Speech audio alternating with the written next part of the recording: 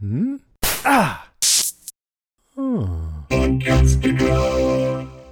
Hi-de ho, you boys and girls out there in podcast land. Welcome to Radio Film School, a radio documentary anthology series about filmmaking, cinema, and the pursuit of passion. Every week, we bring you personal, passionate, and sometimes provocative stories from filmmakers and artists all over the globe. Stories that will help you mature as an artist and find more fulfillment in your craft and career. This week, we have another Shortens episode.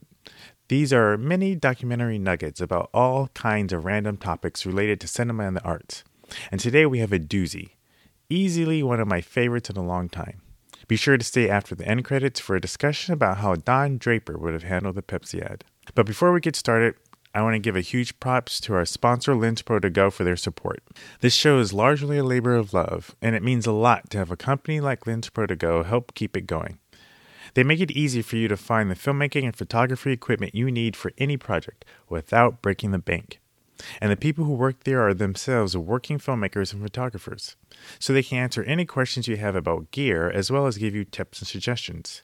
It's grade A customer service. Their prices include 2-day shipping for all of their items, so there's no shipping surprise costs when you get to the end of the checkout page.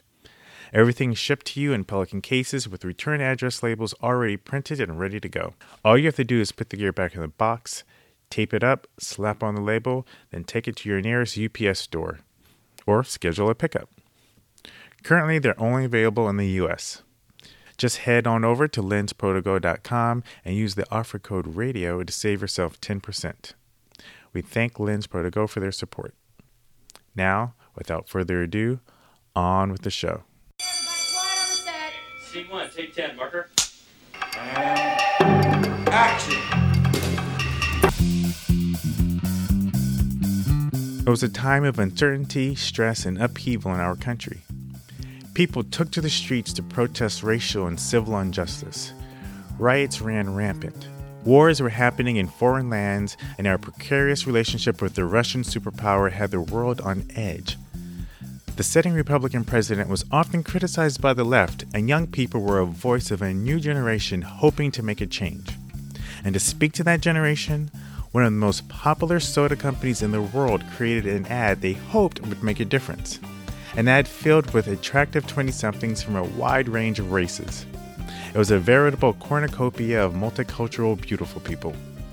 The year was 1971, the president was Nixon, and the company was Coca-Cola.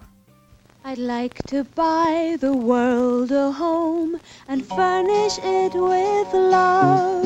Grow apple trees and honey bees and snow white turtle doves. I'd like to... Wait, hold up. Oh, shoot, I'm sorry. That's the wrong intro. Fred, that's the wrong... Fred, you gave me the wrong intro. This is the wrong intro. I gotta fire that intern. Sorry, folks. This is really, really unprofessional. Hold on. Hold 1 second. Okay. All right. Max, let's take it again from the top. All right. I found the right one. All right. Here we go.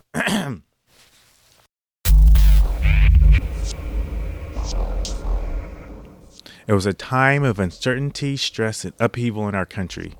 People took to the streets to protest racial and civil injustice. Riots ran rampant. Wars were happening in foreign lands, and our precarious relationship with the Russian superpower had the world on edge. The sitting Republican president was often criticized by the left, and young people were a voice of a new generation hoping to make a change. And to speak to that generation, one of the most popular soda companies in the world created an ad that they hoped would make a difference. An ad filled with attractive 20-somethings from a wide range of races. It was a veritable cornucopia of multicultural, beautiful people.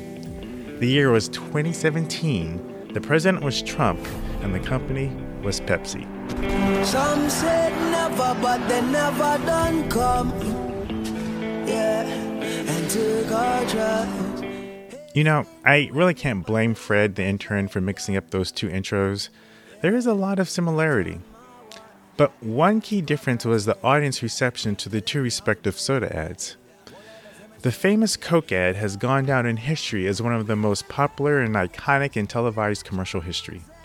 With a cost of about $250,000, it was the most expensive television commercial in history at the time. Radio versions of the song would go on to reach the top of the charts in the US, Canada, the UK, Australia, and even New Zealand. The commercial even played a role in the series finale of the hit AMC show Mad Men. The Pepsi ad, on the other hand, didn't fare so well. That new Pepsi ad that is sparking a lot of outrage out there. Critics are calling it tone deaf. Pepsi has pulled an ad featuring Kendall Jenner after just one day. We have a deeply divided nation, but today it seems like everyone has come together to join the protest against the new protest ad from Pepsi. Have you guys seen it? Once again, we see a Kardashian in a video being put in an awkward position. And then Kendall Jenner steps in and solves everyone's problems by handing the police officer a Pepsi. Yeah, even in the commercial, the cop's like, "Are you all out of Coke?" Or, I guess I was...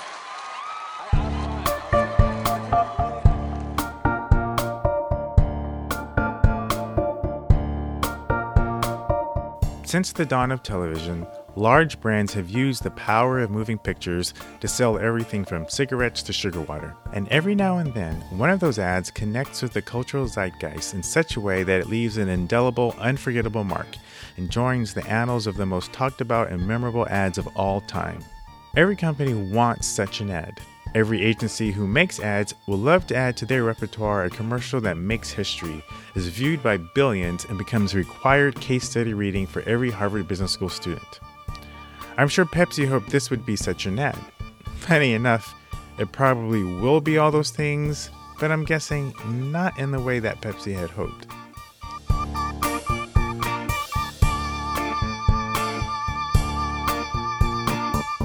So what went wrong? How did so many ostensibly smart people in a room not see this PR disaster a mile away? And what can we as filmmakers and content creators learn from their gaffe? Well, today we're going to find out.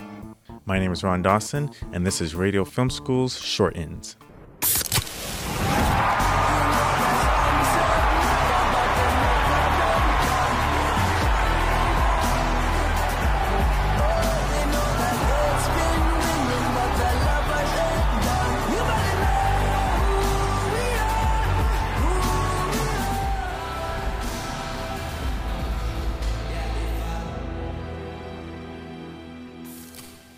Now, I'm sure that by now, most of you out there have seen this ad.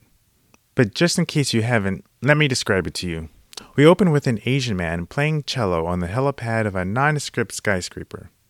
There are a bunch of protesters in the street with protest signs and stuff, and an attractive model-looking Muslim photographer with a multicolor hijab is frustrated over sheets of photos. A couple of black guys are dancing hip-hop in the street, I think, and you know, actually, it's kind of hard to describe this thing for an audio podcast. You kind of have to see it. Wait, I found a video clip that does a wonderful job describing it. Just give me 1 second to find it. Okay, here it is. All right, take a listen to this. I mean, okay, so, well, it's an homage to the resistance. So there's this huge protest in the street, reminiscent of Black Lives Matter. And so everybody's marching, right? And they get to these police officers. And you think it's going to go bad because there's kind of like a standoff. And then Kendall Jenner walks in, and she walks up to one of the police officers, and she hands him a Pepsi. And then that Pepsi brings everybody together. I mean, isn't that like the best ad ever?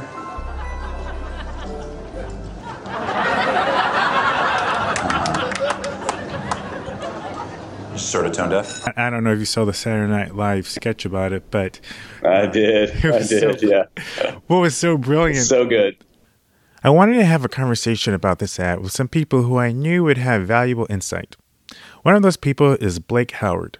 Blake is an old friend from my days in Atlanta. He's the creative director for Matchstick, a brand consulting firm who's actually done work for companies like Coca-Cola, Chick-fil-A, and other large national brands. I got Blake on Skype to get his take on the Pepsi snafu.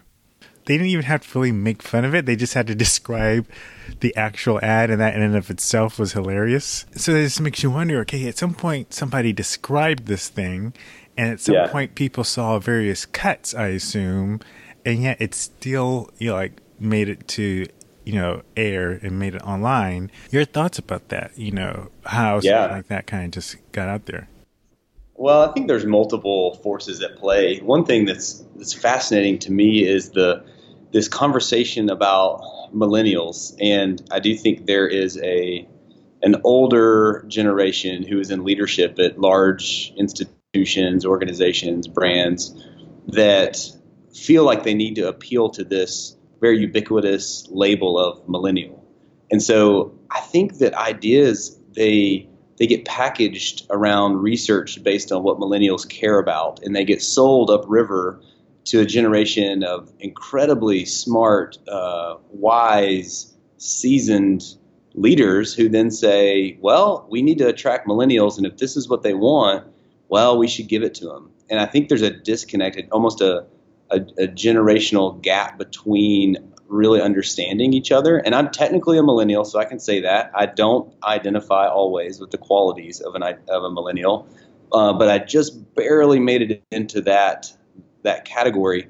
And I do resonate with the lack of it's this inauthentic kind of approach to a brand like Pepsi. So to me, the biggest mistake there was they felt like they were taking something that people care about, standing up, voicing their opinion, freedom of speech, the freedom to protest, and they were trying to sell me a Coke or a Pepsi based on that. It's like they're trying to sell me this product, not really aligned with what I care about. So I do think there is this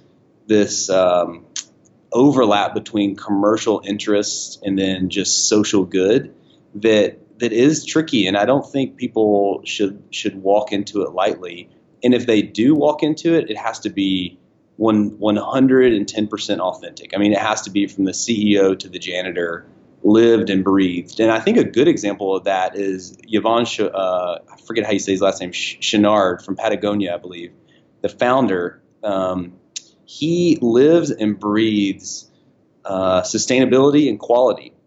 And you get that, you understand that, and you know that Patagonia is all about that because he believes it and he preaches it. And when they put out an ad that tells you not to buy more of their products on Black Friday like they did a couple years ago, it's not shocking. It doesn't feel like they're trying to take advantage of a trend or a mindset. You believe it because they have a lifetime guarantee on all their products and they'll repair anything for you. So that's an example where from the CEO all the way throughout the culture of the organization, they truly believe sustainability is a good thing. They truly believe that high quality products are a way to eliminate some of the low quality trash that can pollute the earth. And whether you align with their beliefs or not, you understand it and you think that it's tried and it's true and it's real.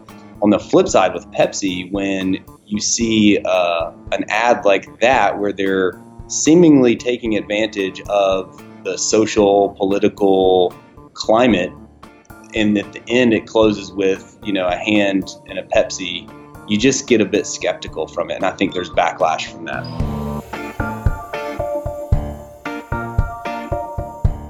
I think Blake makes a great point about the need for authenticity in a brand when communicating social injustice ideologies. But then what about Coca-Cola? What was it about that ad that catapulted it into fame? Yeah, the McCann Erickson ad, of course, is incredibly celebrated in advertising circles, and as a textbook case. That's the voice of Christopher Santo Domingo Chan, a pre-doctoral instructor at the University of Washington where he teaches visual anthropology. He's also the resident visual anthropologist at the Viral Video Factory Cut, based here in Seattle. Oh, what's visual anthropology, you ask? Yeah, I didn't know what it was either. Actually completely common in anthropology, so there's a lot of visual anthropologists out there. All right, so tell me, what is a visual anthropologist? Yeah, anthropologists study human culture and all its diversity. So one way you can think of anthropologists are as archaeologists who dig up artifacts, or people that measure, say, the human genome or things like that. But as a visual anthropologist, I study human culture as it's articulated through images and imagery. I thought Chris's insight into the difference between the Coke ad and the Pepsi ad was nuanced, but poignant. It also marks this moment in history in advertising where the show is not about the product anymore, but about the ethos, the emergence of the brand or whatever. Whereas we know that we're being marketed to in 1971, it's just that was the first time that people actually abstracted these ideologies into the commodity fetish, which is the Coke bottle. I think the interesting thing, like if we're going back through the archives and revisiting both of these commercials in history, like if we really study the Coke ad, it wasn't all daisies and roses. Like when they were filming it, they like bust in these orphans from around the world and then put them on these buses and made them wait for 8 hours in the sweltering sun in like an Italian hilltop. They were like completely exploited to make this video. Yeah, I don't know. Like the comparisons are really interesting. I think both of those commercials reveal different things about the past and the present to us in that way.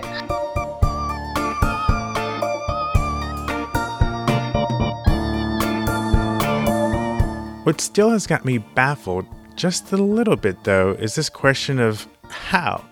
How did so many smart people get this wrong? Chris had some thoughts on that, too. So here's what I would hypothesize. Like, there are two possibilities. One is that there are really smart people in that room that calculated that this would be controversial for the wrong reasons, and that would still be advantageous. And that it would still produce, like, it's so provocative to such a wide spectrum of people for so many different reasons that it actually has to become, like, the most talked about thing. That's one theory, the conspiracy theory there. But the other might be that actually there probably were objections in that room, right? There were probably objections throughout the entire process. But as we know, working in creative, not everybody's critique is weighed equally. And that there are also certain pressures in creative environments that, have nothing to do with the idea itself, that find their way and inscribe themselves into the messaging of a particular idea. My true feeling is that there were people making objections and that for whatever reason, they weren't addressed. I mean, there's no secret that amongst creative laborers at this moment in time is predominantly white. Like leadership is predominantly white and male, right? Like I don't think that it is a coincidence that such, people use the word tone deaf, but it just seems naive to me, actually. I think like there is a material impact on the way that we conduct business and produce and create ideas in an environment that is actually completely like overrepresented by straight white men. Like, I don't think that's surprising, and that shouldn't be surprising to anybody or any people of color, whatever, that work in the industry. Like, we all know that and talk about it at happy hour.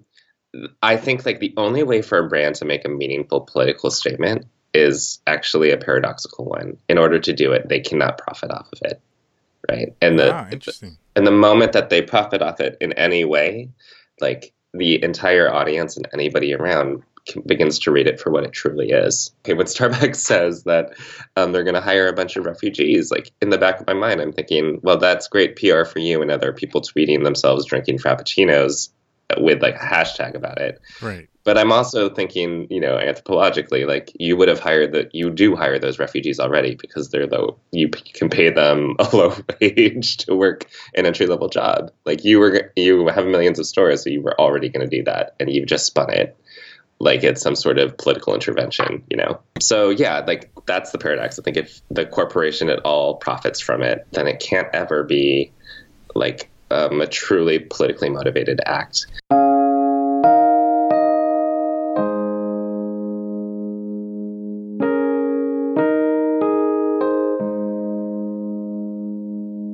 In the grand scheme of things, as bad and comical as this ad was, luckily, Pepsi probably won't need to worry about it for far too long. Here's Blake again. On the flip side of that, the good thing is I do think that we are all incredibly fickle now. And just like, when United happened and the passenger was drug off the plane, right, all of a sudden, no one remembered the Pepsi commercial.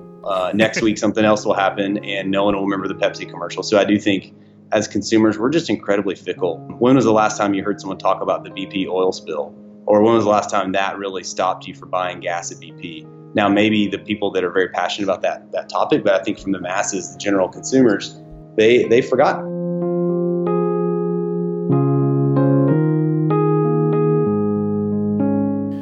Well, if you had forgotten about the Pepsi ad, I hope you didn't mind this stroll down memory lane to discuss it again. Funny, it was barely just a month ago. Hopefully, we brought you a few insights you hadn't heard before. As filmmakers and content creators, this was an excellent case study on the importance of knowing your audience, the value of authenticity, and the dangers of appropriating political or other provocative social movements for rather trivial causes. The Pepsi ads with the slogan, "Live Bold." The SNL spoof ends with the quip, "Live and learn." As funny as that is, it's actually great advice.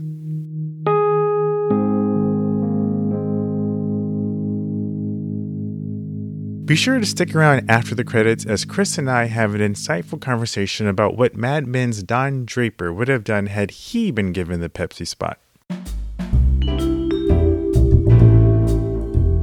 Radio Film School is a production of Daredreamer Media and is a proud member of the Podcastica Network, a small collection of pop culture podcasts that cover topics from your favorite television shows to meditation and health to podcast production. This podcast and other great shows can be found at podcastica.com. Music for this episode was curated from freemusicarchive.org and Kevin MacLeod's Incompetech.com.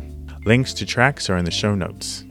If you live in the United States and you need equipment for a photo or video shoot, look no further than our friends at lensprotogo.com. They're staffed by working filmmakers and photographers who offer excellent customer service and advice.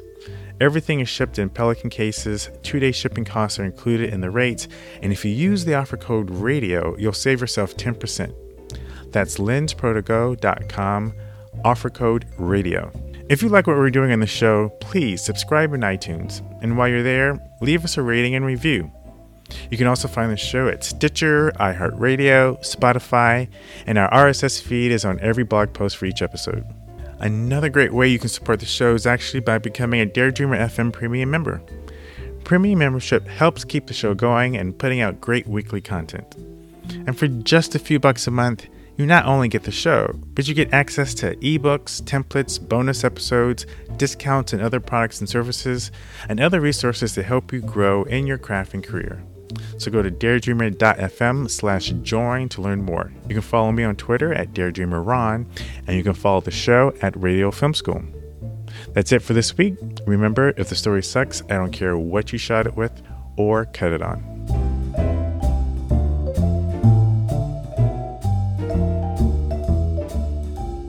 You know, we all learn in the series finale of Mad Men that it was actually Don Draper who came up with that ad. So if Don were alive today, who knows is yet, but if he had the Pepsi ad, if he was in charge of that account, what do you think Don would do? What do you think he would have done? Yeah, I love this question. It's like fan fiction. So, Don Draper. Mad Men is such a great cultural piece, right? So it's super anthropological too, right? Like we're trained to look at advertisements or ads and read them simply as ads. Mad Men takes us into the lives of the people that are doing the labor of producing those ads to show you exactly where the inspiration comes from. And it comes from really dark, fucked up places like abandonment as a child, right, or like your dissatisfaction or whatever. Existential stuff. And Don Draper especially is this character in the show that's constantly dissatisfied existentially. No matter how many affairs he has or things he buys, can never fill the void, so to speak. I don't really know a lot of people like that.